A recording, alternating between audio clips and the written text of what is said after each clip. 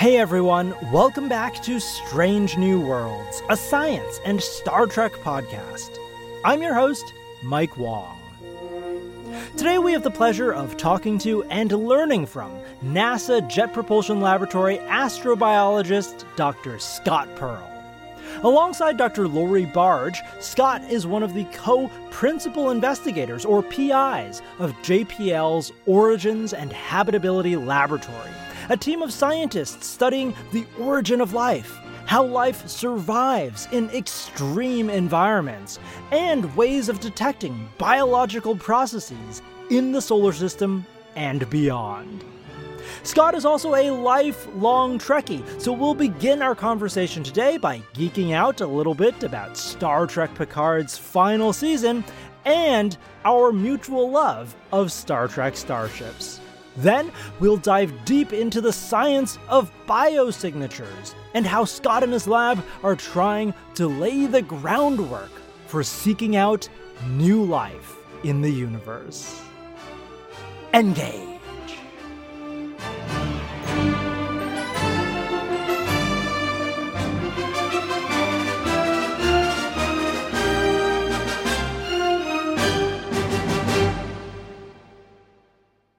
Dr. Scott Pearl, welcome to Strange New Worlds, a science and Star Trek podcast. Thank you for having me, Mike. We've known each other for a while now. I think we first discussed having you on the podcast in 2019 when we crossed paths at the Extreme Solar Systems Conference in Iceland. So it's great to finally have you on board.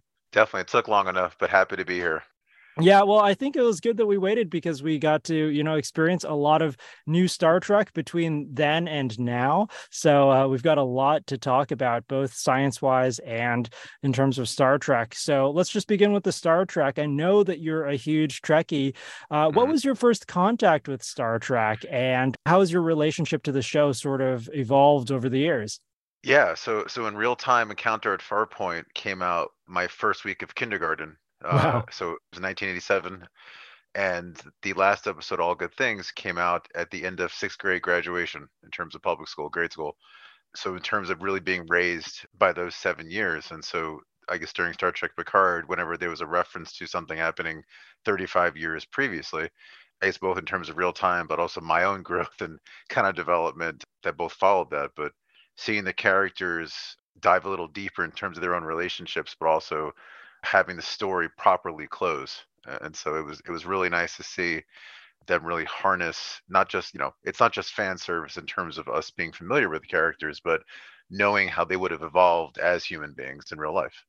Yeah, that must be amazing. I don't have that strong of a connection to the next generation. The first episode of Star Trek that I ever watched was actually, I think, like a 7th season Next Generation episode. And then I really grew up with Voyager, so I sort of watched that one.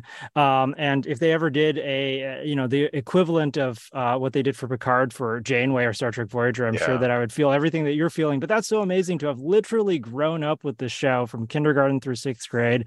And then I'm sure that, you followed the rest of the Star Trek series after that. Yeah. Do you have a favorite series, or is it TNG? So I really like TNG. I probably equally like Deep Space Nine, both in terms of that own character development, but being able to show not just the Federation with regard to how it's all paradise in terms of next gen, and how that was the kind of ideal situation, and being able to solve problems every week and all of that. But there was a 7-year message that you got at the end, whereas I think Deep Space Nine, you received multiple versions of those messages through the years. And so having the villains from Deep Space Nine play a role in terms of Picard, and I really enjoy and really appreciate when the entire universe and features of each series comes into each other in terms of overlaps, in terms of guest appearances and all of that. Not done for for the sake of doing it, but that it means well for the story. Yeah, absolutely. I thought it was very natural. I mean, like TNG overlapped with DS9 so Hmm. much, and same with DS9 and Voyager. So it really did feel natural to me to, of course, have the Changelings as one of the villains of this season. The aftermath of the Dominion War, they had that great backstory with Vatic, I believe was her name. Hmm. Hmm. And how she was essentially tortured in a little test tube as a changeling during the war. And yeah, having Seven of Nine and Tuvok show up again, it doesn't feel forced at all. It's just like, oh yeah, all Yeah. of these people are part of the same universe in the same time period.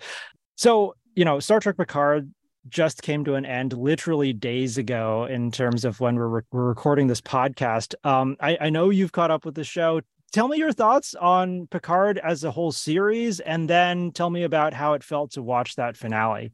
There are the expectations that you have for your characters, and sometimes not really in Star Trek, but sometimes in other series there's the need for, not a need, but folks think that there's a need for a shock value to do something to the character, that, or at least have the character do something that's out of character. And when you're telling a story like this, especially with a huge fan base that would pick up if something doesn't make sense with that character's evolution, or if it's something that there's not a clear kind of emotional line of sight that would make sense for them to go forward, it does stand out or doesn't feel, proper, or pulls you out of the story, right? So in this case, I wasn't really concerned, and that, Hmm. I think, or at least in this episode, I wasn't really concerned because I was afraid in terms of Patrick Stewart's character for a while, android or not. I wanted everyone to live through the day and to go back to their post vineyard lives or post peaceful lives, right? And Yeah. so it's something that like everyone found not what they were looking for, but as they evolve, that's their new present. And so being torn away from that, or at least if they were being torn away from that, not really knowing how much they've lived in that life, like Worf being a pacifist now, and obviously his time in terms of captain of the Enterprise E, that's something I would really, really love to see, both to what Hmm. happened to the ship, him being captain, right? That's a huge deal to know that he Yeah. finally was captain. That's Hmm. awesome.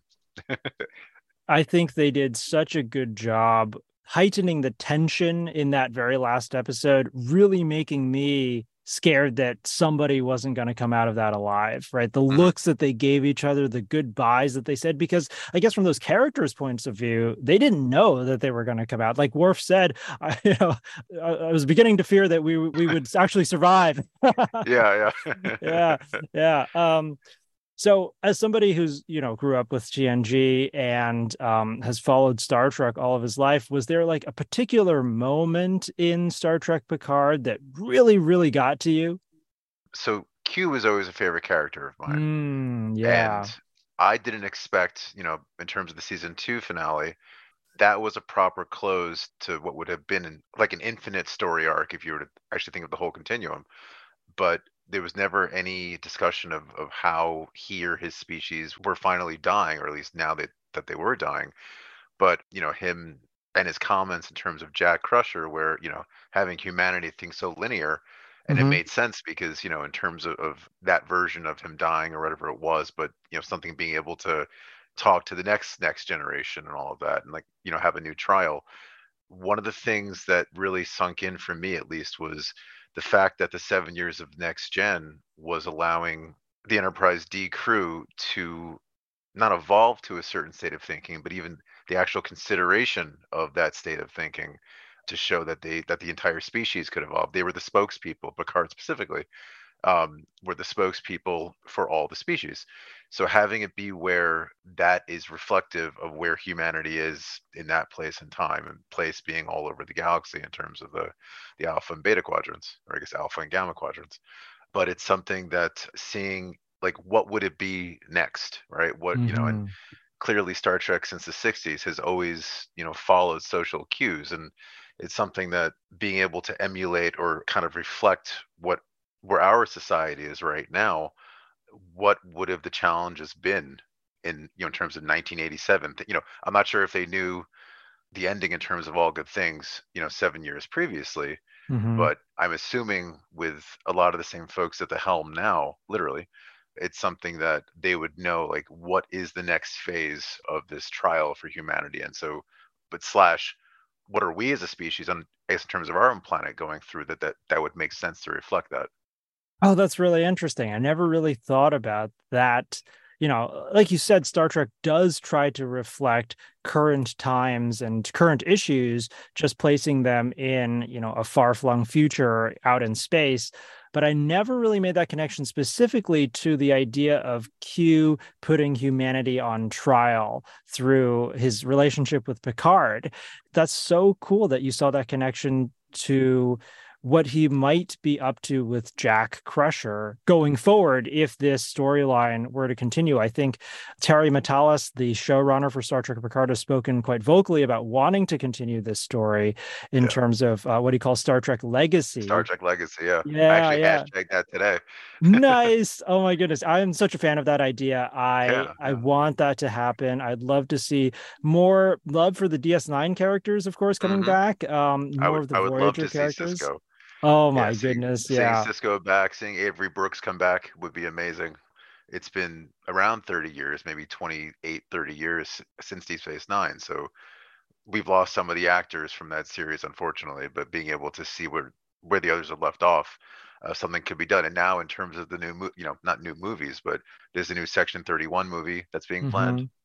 And so, if they can tell the story in almost like a short mini series or kind of one season arc, but I guess the fan base in this case, this is how Strange New Worlds came about, right? This was the kind of fan base from the season two Discovery that brought Pike and that version of Enterprise back. So I mean, I'm happy they listened. It's important. Yeah. Yeah, yeah, absolutely. I think that's one of the great things about the Star Trek franchise is the producers, the writers, the actors too are all very into fan engagement, and we can, to some degree, Yeah, influence the future of Star Trek, which feels really, really wonderful. we could As try. we can try, right? It seems to have worked for Strange New Worlds, like you said. So who knows? Maybe this one too. I want to return just to the idea of Q putting humanity on trial and what you think the parallel is for Earth and humanity today. With regard to long-term success and vision versus what we can see in our very short term and also short, I guess, kind of time frame on this planet. So obviously, with regard to how our actions can have long-term consequences and influences for our world. And so having it be where I think Star Trek tried this a little bit with regard to warp drive tearing the subspace fabric. This is the warp five Yeah. limit, right? That was never talked about again. Obviously, you can assume that they had some kind of engine modification to reduce the pollution of space. But something Mhm. that would make sense, I would think, that parallels what we're going on now. We're in a realm in this case where being able to show where your information sources are and what the actual data for our own planet, what it means for our near term future and then, kind of long term future. And so if you were to think of the lessons or like what the Star Trek version of humanity has learned, obviously since 2063, clearly they've learned from our current mistakes. And so what would be something that they've taken for granted or that they don't know or they have to, like, again, in terms of next generation, that was something where everyone was the ideal version of that character. And in terms of the episodes being able to show that kind of character development, if there was an issue or some kind of backstory that we got to really learn about, it was either done through a character driven episode that was standalone to a certain degree. Sometimes, like in terms of in the pale moonlight, in terms of Cisco's, that's one of my favorite episodes because Yeah. you know his character before that, you know his character after that, and if you didn't watch the episode, they're the same. But you have the ideal of what he had to go through in that one episode, and it's something that, weighing his own morals for the good of the many, right? So it's something that I just kind of go back on what that would be. The good of the many for our species right now is obviously something that those characters, they've done that. That's fine. So whatever it would be for our current world, mapping that to something that makes sense for the future of us, in terms Hmm. of the 25th century, 24th century. I would really love if Legacy or any future series would stay actually in this time frame. I really, this is the middle in terms of Discovery's 32nd century, and Yeah. in terms of Kirk and Pike, this is the present, right? And so I Hmm. would I would love if we stayed here for a few of our generations. Totally, totally. I love how you phrased that, Pike is the past and Discovery is the future and this is the present, because that's always how I've felt about the TNG era of Star Trek. Is like that's my era of Star Trek. That's where, when I envision myself in Star Trek, that's where I am, not, back with Captain Archer in Enterprise or Captain Kirk, gallivanting across the galaxy with Spock. But it's really that like late 24th century, I guess now early 25th century. Yeah. Speaking of the 25th century, I know that you're a Star Trek Online player. So what was your reaction to seeing so many Star Trek Online spacecraft in Star Trek Picard, especially the Enterprise F in the last two episodes? Yeah. I would love to play Star Trek Online more. I don't have enough time, but Me too. Me too. when I do get back into it, it's a little bit of overwhelming feeling because of how much I've missed. But I paid for a lifetime subscription back in 2008, so I'm making sure that I used it as much as I can for the rest Yeah. of my life. Yeah, so I am a huge, huge fan of Star Trek Starship classes, Hmm. and I have a grade school notebook that has pages and pages of me drawing what the ship classes look like from above. They're Hmm. not very good at all, but it's enough where you can, tell the differences. And so seeing it finally go, from an online component to something that in terms of CGI, which you couldn't do with models back in the day, because in terms of kit bashing and all of that stuff, you had to have a physical thing in the studio. Now Hmm.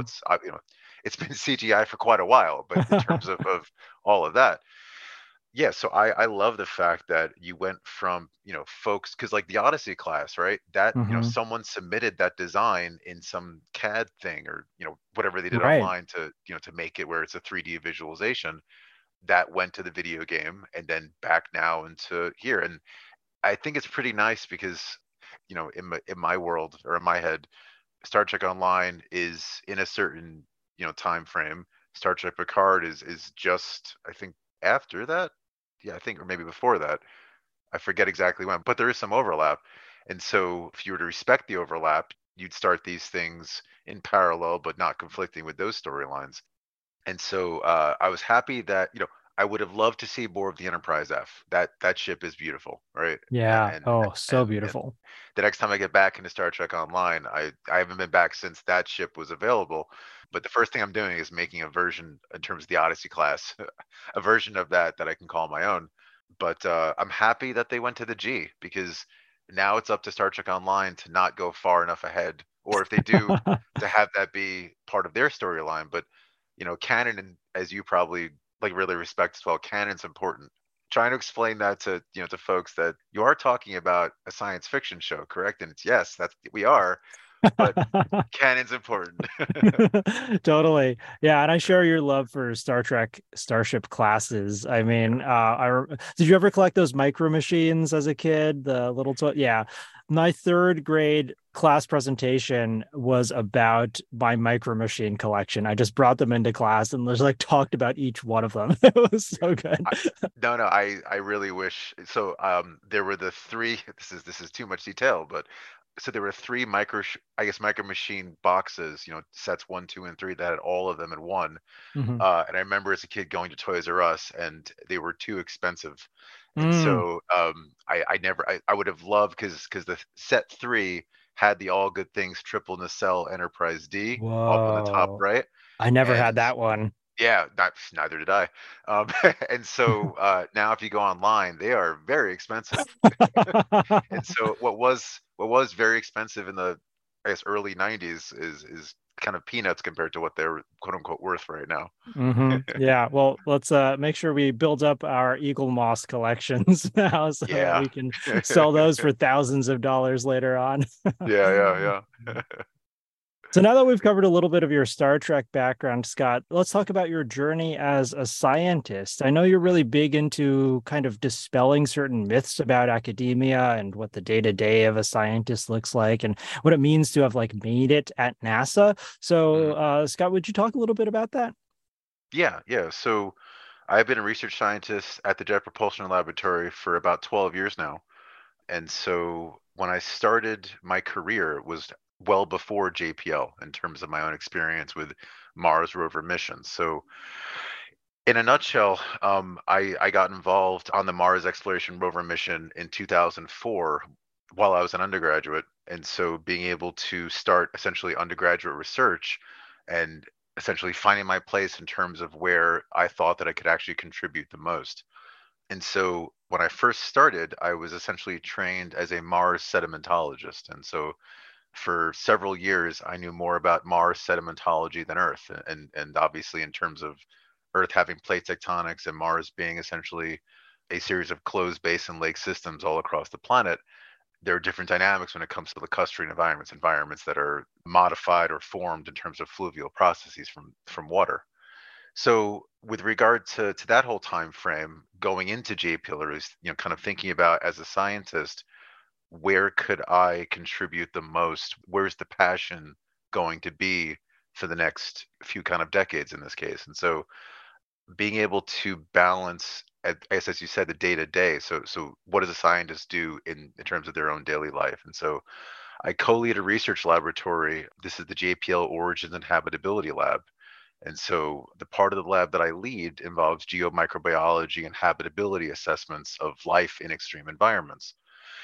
So when you're talking about extreme environments on Earth, you're talking about certain kinds of ecologies and microbiomes that are compared to, let's say, the oceans, or let's say other, I guess, kind of average environments, if you will. There's some kind of adaptation process or processes that life has formed to live in those environments. And so this gained popularity around the time that I first started doing research when I was at Stony Brook. This was looking at very salty environments where you had essentially hypersaline brines, waters that are very, very salty. And so on Earth, we have halophiles. These are salt loving and salt tolerant bacteria and archaea that thrive in these kind of environments in this case. And so the overlaps between these environments here on Earth, as well as Mars subsurface environments and ancient Mars settings when you had stable water, but also the icy worlds, Europa and Enceladus and others, where you have essentially landlocked systems where the fluid that's there right now or was there in terms of the ancient past, these systems are all much higher in salinity than it is in terms of our own oceans. So being able to both propagate and transpose how life survives in environments here on Earth bodes well to understand what the habitability and astrobiology features would be on these planets and moons.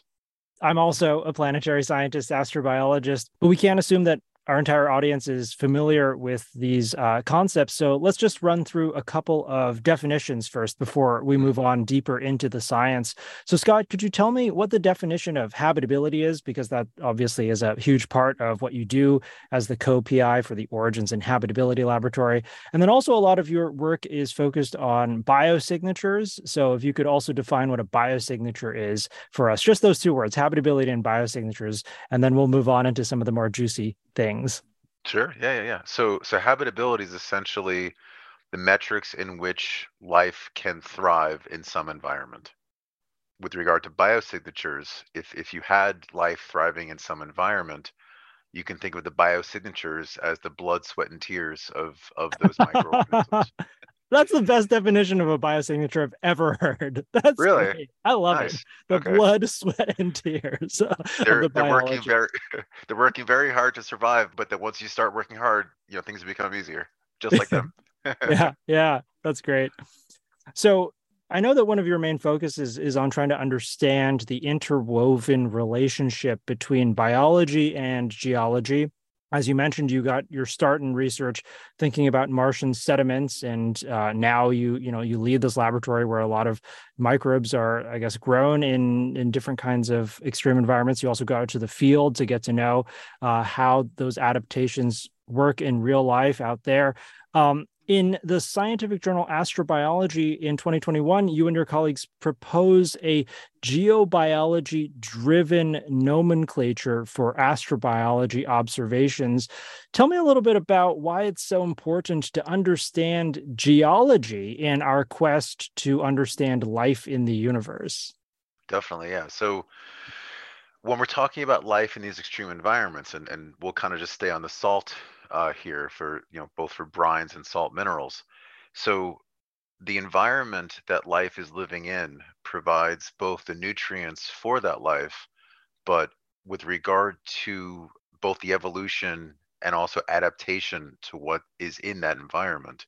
So something in terms of Darwinism of cells is how we can kind of envision it, where the strongest of a certain species, the way that it survives is because the stresses on that environment impact it the least.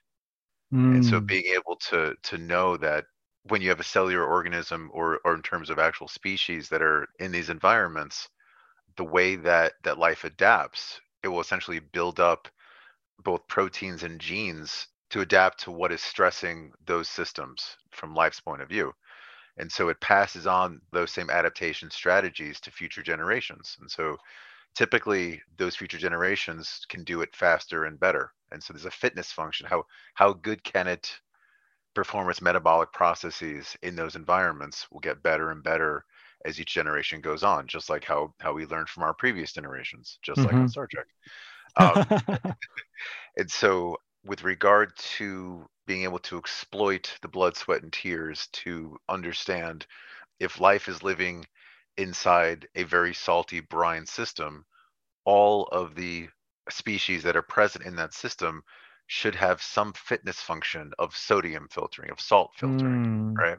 So the classes of both species and cells that have that ability are halophiles. And so these kind of environments can be transposed from our Earth extreme environments to, both to Mars as well as the Martian subsurface. This can also be then applied to Europa and Enceladus. Both of those ocean worlds have subglacial, I guess, oceans in this case that are underneath the ice sheets. And so, those waters being very salty in general, the same metrics that you would apply to search for life in terms of the deep Martian subsurface, you can apply those for any kind of plume material for the ocean worlds. If you were to send any lander onto the ocean worlds, being able to dig in terms of the ice to get down to areas where you might have trapped fluids. And so a large part of what I do involves brine systems where you Mm. have fluids that are essentially in these closed basin features on Earth and also that were once on Mars. In terms of the ocean worlds, these are cryobrines. So you've depressed the freezing point, but the brines themselves still provide a good metric to preserve life. Cool. So is it basically, the broad brush idea is that by going out to find extremophiles here on Earth, like halophiles living in very salty environments, we're essentially like practicing the techniques and the understanding that we would need to find life in similar kinds of environments on Mars, Europa, or Enceladus? Is that the main idea? Yeah. So something that should follow along with this is the same blood, sweat, and tears that I was talking about for Earth. Some of that might make sense for certain ecosystems outside of Earth, and some of it won't. And Okay. so going back to the evolution of life, right? We know that life evolved on our planet. So in terms of our own evolution, I'm talking about only microbial life. So if you were to look at ancient proteins or ancient features on our own planet, there are some features that look very, very similar to what is happening now, or at least what is found inside cells now, to what it was hundreds of millions of years ago. So you can't really get a good idea of how old something is based on some of these blood, sweat, and tear metrics in this case. Mm. And so being able to show what might be commonplace for all these habitable settings on Mars, Europa, and Enceladus, we tend to look at things that are agnostic between certain habitable environments. And so, how Mm. far back in our evolutionary tree of life for Earth do you go to understand? Well, surely at the base of our tree of life, is that something that would be commonplace for all habitable environments in our solar system? And if not, can you go even further back? And if it's something where making the measurement of something that is truly biological, you're measuring features of what's inside a cell.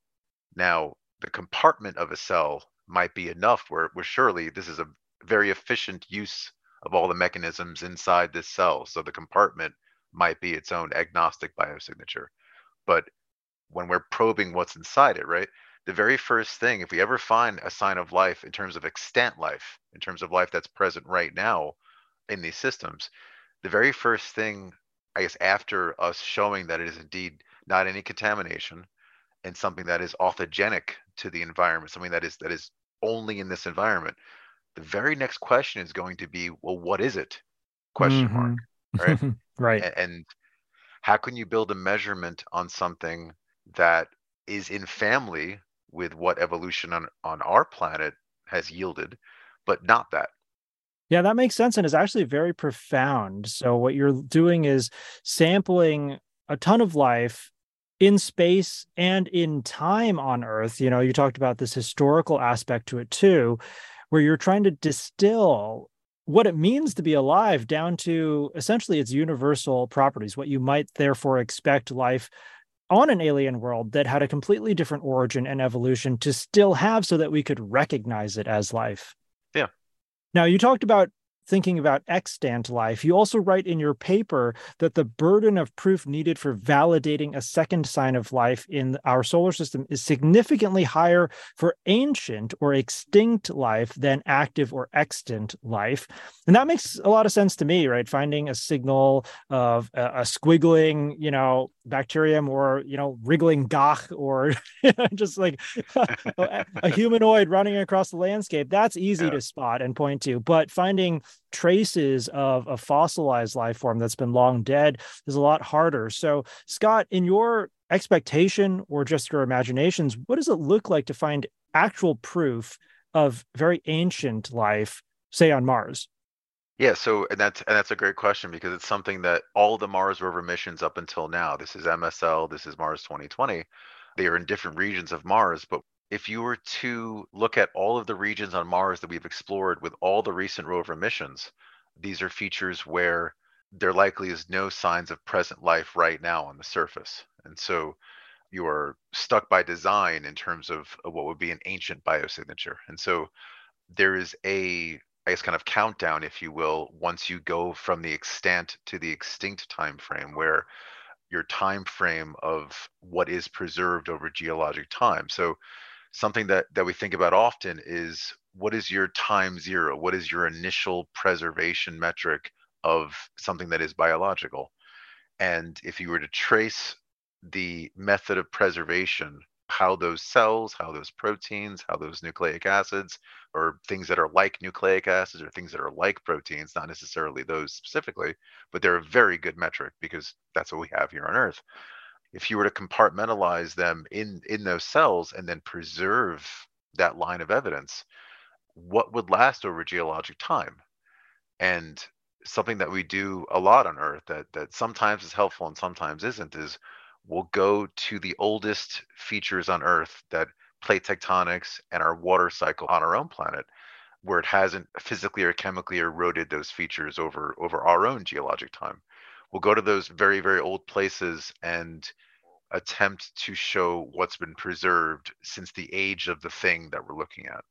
Now, this runs into a ton of issues a lot of the time because these are features that are exposed to our own atmosphere for the amount of Mm. time that they've been around. So you're almost shooting yourself in the foot a little bit when you look at these features, because trying to tease out what is, again, authogenic with respect to time, what has been there and unaltered since the beginning of the sample you're looking at, to removing modern contamination. And so the planetary problem, or I guess the planetary version of that problem, is when we bring these instruments to other worlds, we're bringing pieces of our own ecosystem with us potentially. And so being able to even tease out, if we were to find DNA on Mars on the surface right now, would that be enough to say that, oh, life evolved on Mars separately from Earth, and it just so happened to get these kind of nucleic acids that are very similar to our own current nucleic acid array on our own planet? To me, that's a false positive. Right, Um, because it's more likely that it just hitched a ride on yeah, our spacecraft, and then we found our own life all the mhm, way on Mars. yeah. So you must be very careful both for the terrestrial analog experiments for Mars, for Europa, for Enceladus, replicating what environments we can in the lab, but truly being able to know what our future bioburden is for these missions, but also creating both the questions as well as the actual design of experiments. So if we were to get a result, the nature of the result, the volume of the measurement, the medium in which that sample or that measurement exists. Is it in a salt crystal? Is it in something that ancient Mars water touched and has preserved over the last 3.5 billion years? Designing these experiments in such a way where if and when we get results, they're meaningful. So basically, you're calling for an interdisciplinary kind of effort to raise the standard of evidence for biosignature detection. That's what I'm hearing, at least. It's that, you're saying that, it's not easy to Yeah, find life on Mars, especially ancient life. So you've got to be very careful, document everything, make sure you have enough of your sample and know what you're actually doing with it before you can say anything as grand as we've found evidence of alien life on another world. that's fair. Yeah, and it's something that something that I'm leading in a few months is actually a KISS study down at Caltech, and the purpose of the study, it's entitled "The Biology of Biosignature Validation." This is essentially looking back at the framework that you talked about before, and seeing how we can update what our current mission paradigm would be, such that we go from just life detection as we're doing now to actual biological validation of extant and extinct life. And as you mentioned before, it's way easier if it's life that's present right now. It's a lot more difficult if you're in the ancient biosignature realm. Yeah, well, I can't wait to find out what that KISS study determines. The KISS, of course, is an acronym for the Keck Institute for Space Studies, and they're located on the Caltech campus just across town from JPL, where you work. I imagine that at that study, you will have to bridge a lot of gaps between different disciplines. In fact, in that 2021 paper that we were talking about, you also have this quote that the best way forward for astrobiology is to integrate planetary geology with terrestrial microbiology so that the communities, meaning the communities of scientists, understand how each discipline formulates the research questions. And so you yourself, throughout your career, have stood at this intersection between two giant scientific disciplines, biology and geology. And I imagine that there are enormous challenges to getting two disparate scientific communities to actually talk well with one another. Tell me, how do you overcome those challenges? Do you sort of have to play like Picard in some scenarios, doing like some negotiations or diplomacy for scientists? To a certain degree, yeah. Making sure that everyone feels that they're part of all of our story in this case, like the actual group effort, but not for the sake of just doing that, but making sure that everyone understands how meaningful everyone else's contribution can be or Hmm. should be, right? And so we're all in this together in terms of a team and as well as a scientific community. And so the two worlds in terms of microbiology as well as planetary geology, like I mentioned before, I was raised as a planetary geologist in terms of my initial career. So the question set that not left, but the question set that I concluded my original research paradigm in couldn't be answered with just planetary geology. Not that I exhausted that, but it was something that the questions that I had were now in a different realm. And so I kind of naturally came into both worlds because I was curious about not what the next steps were, but what I was curious about became my next steps. And so it's something that very organically, and that's no pun intended, very organically, the way that happened was something where if I want to answer this next set of questions, I'm going to have to up my own game to really be able to bring what I would be learning in the future back to what I started. I think that's the process for any scientist is being able to not just take yourself out of the problem, but understand from an analytical and a kind of environmental view is can the questions that I'm asking be answered with my current tool set? Hmm. And if the answer is no, you dive a little bit deeper, or maybe a lot deeper, to what is the actual measurement that I'm able to then ascertain can fulfill or start to fulfill that answer. And is the measurement that I'm looking at, or the series of measurements, is this over time? Is this multiple samples, right? We're getting back a slew of Mars sample return samples. Hmm. And they're all being taken from areas where you had fluvial activity, water rock and water mineral interactions. And so when you're looking, do you treat all the samples the same? If you treat them differently, where you got them from plays a huge role in how you treat them. Do you have enough sample in your sample tube to make an analysis back on Earth? these are questions that bode very well for future mission operations, but also any experiments that we do on those future samples. I really like what you said about your own trajectory and how you started off in one field, but then realized that in order to chase the scientific questions that pulled at you the most, you needed to learn a completely different field. And that principle of being a lifelong learner, and that as a scientist, we're constantly learning new things, deepening our knowledge about things where we recognize we have gaps is really inspiring. I really like that. And in fact, you've dove into microbiology so much that I know that you're also doing some really groundbreaking work on microbial pigments as Hmm. biosignatures, sort of like the colors that different microbes have because they absorb and reflect light differently based on whatever photosynthetic processes they're running. And you even tie some of this into atmospheric chemistry, which is a little bit more in my realm of things. I'd love to hear just a little bit about what you're doing with microbial photopigments, Scott.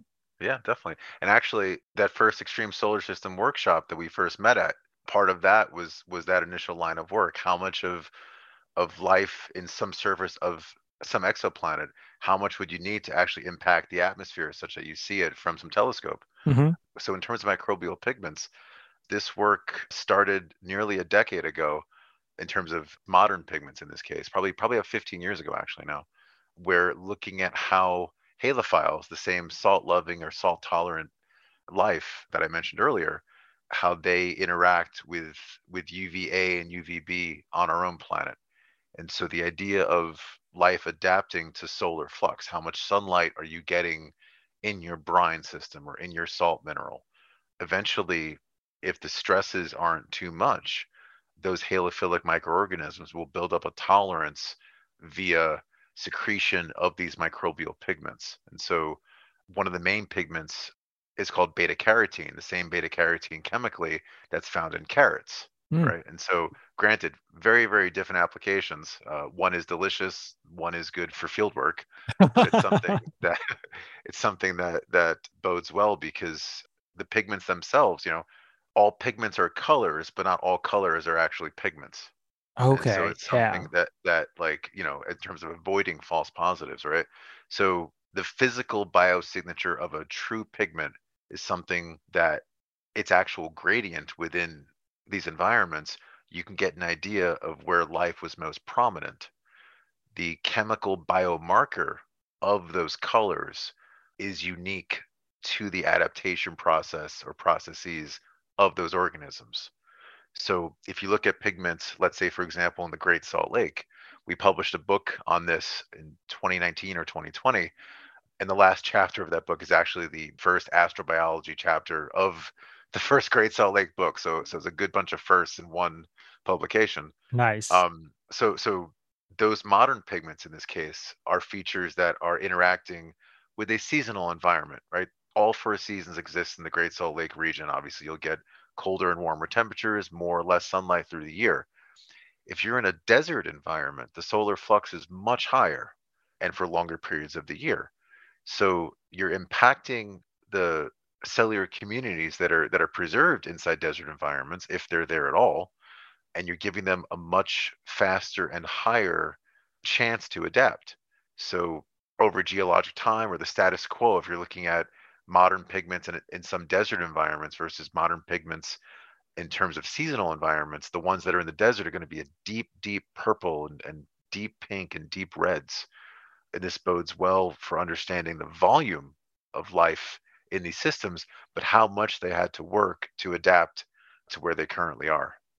So, for my last question, I want to bring Star Trek back into the discussion full force because I really think that your work is basically pioneering the techniques and the framework and the technology that is needed to build a future tricorder, basically, to scan for biosigns, right?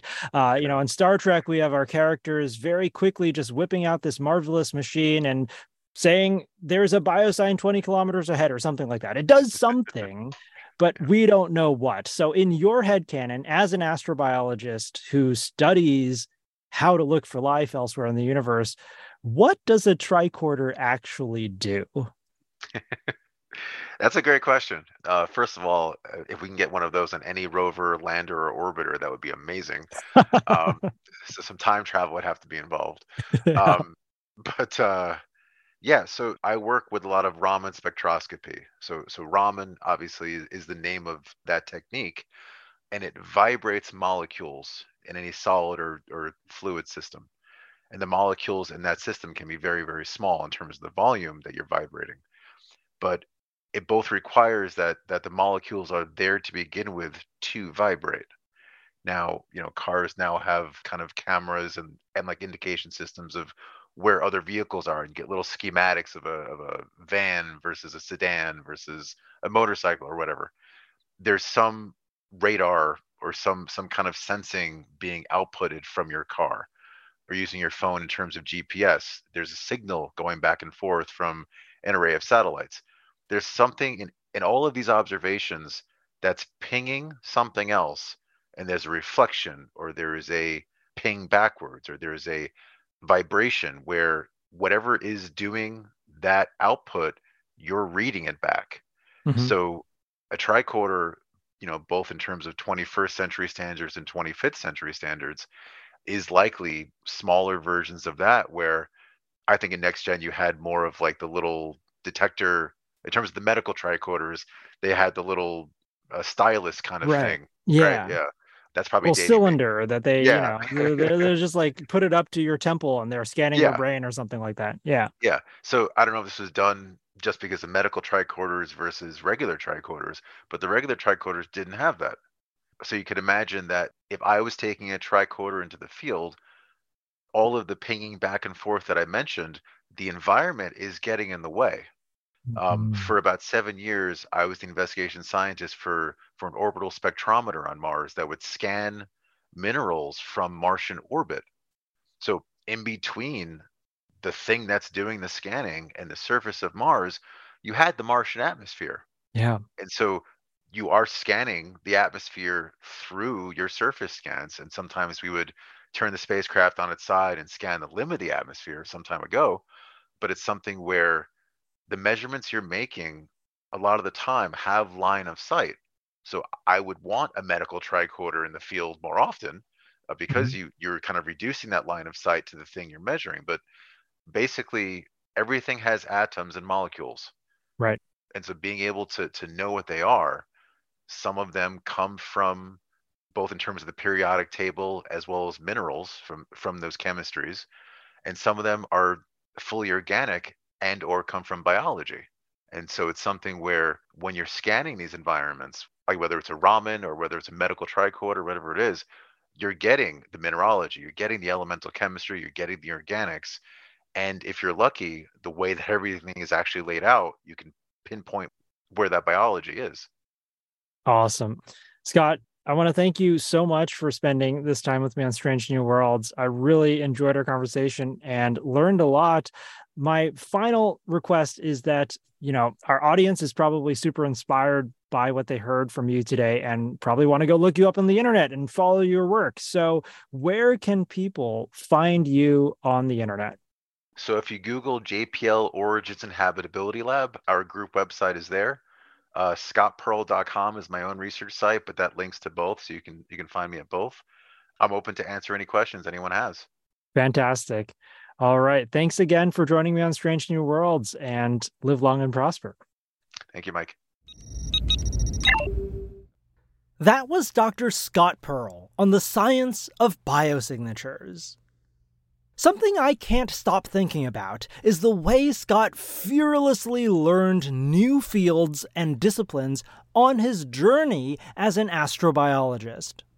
When he realized that, hey, my current tools and expertise are insufficient for answering the big questions about the universe that I care most about, Scott dared himself to expand his knowledge base. And that can be a really scary process, especially if you've spent years and years of your life just to get a PhD in one subject, only to find out that it's time to start from scratch on another one. But I love this attitude of Scott's because it really takes guts to admit that you don't know everything. And it takes even more courage to fill in those gaps to realize your dreams, when you could just rely on your old trade and plod along answering less exciting questions. Now, whether you're a scientist or something else, I think this is a lesson we can all take away from Scott's journey. Your homework is to take a moment to reflect on your goals and on your skills, and ask yourself if those deepest goals of yours can actually be achieved with your current skills. Be real with yourself. It's okay if the answer is no. And if it is no, then what can you learn to make it so? You can follow Scott on Twitter at Scott Pearl, that's Pearl P-E-R-L, and myself at MikeY, M-I-Q-U-A-I, and this very show at Science of Trek. If you're enjoying the podcast, please rate, review, and tell your friends about the show. Next time on Strange New Worlds, we'll have Star Trek author John Jackson Miller talking about his latest Star Trek novel, Star Trek Strange New Worlds, The High Country. Until then, see you out there.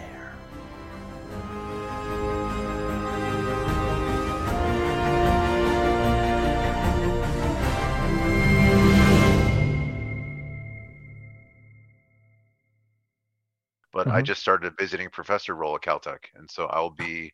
No way. Yeah. So that's so cool. I've wanted to teach for a long while, and JPL's, it's very difficult to, not just teach classes, but, people, there is time, even though people at JPL think there isn't. So my kind of ultimate goal is to teach a version of Yuck's astrobiology class that is more based on biology and life detection in terms of extreme environments. Yeah, that's great. I'm really happy for you because honestly, Yuck does not like teaching, and like it needs new blood, right? And you're the perfect person to do that. So I'm happy for you and happy for the Caltech students who really deserve a better astrobiology class.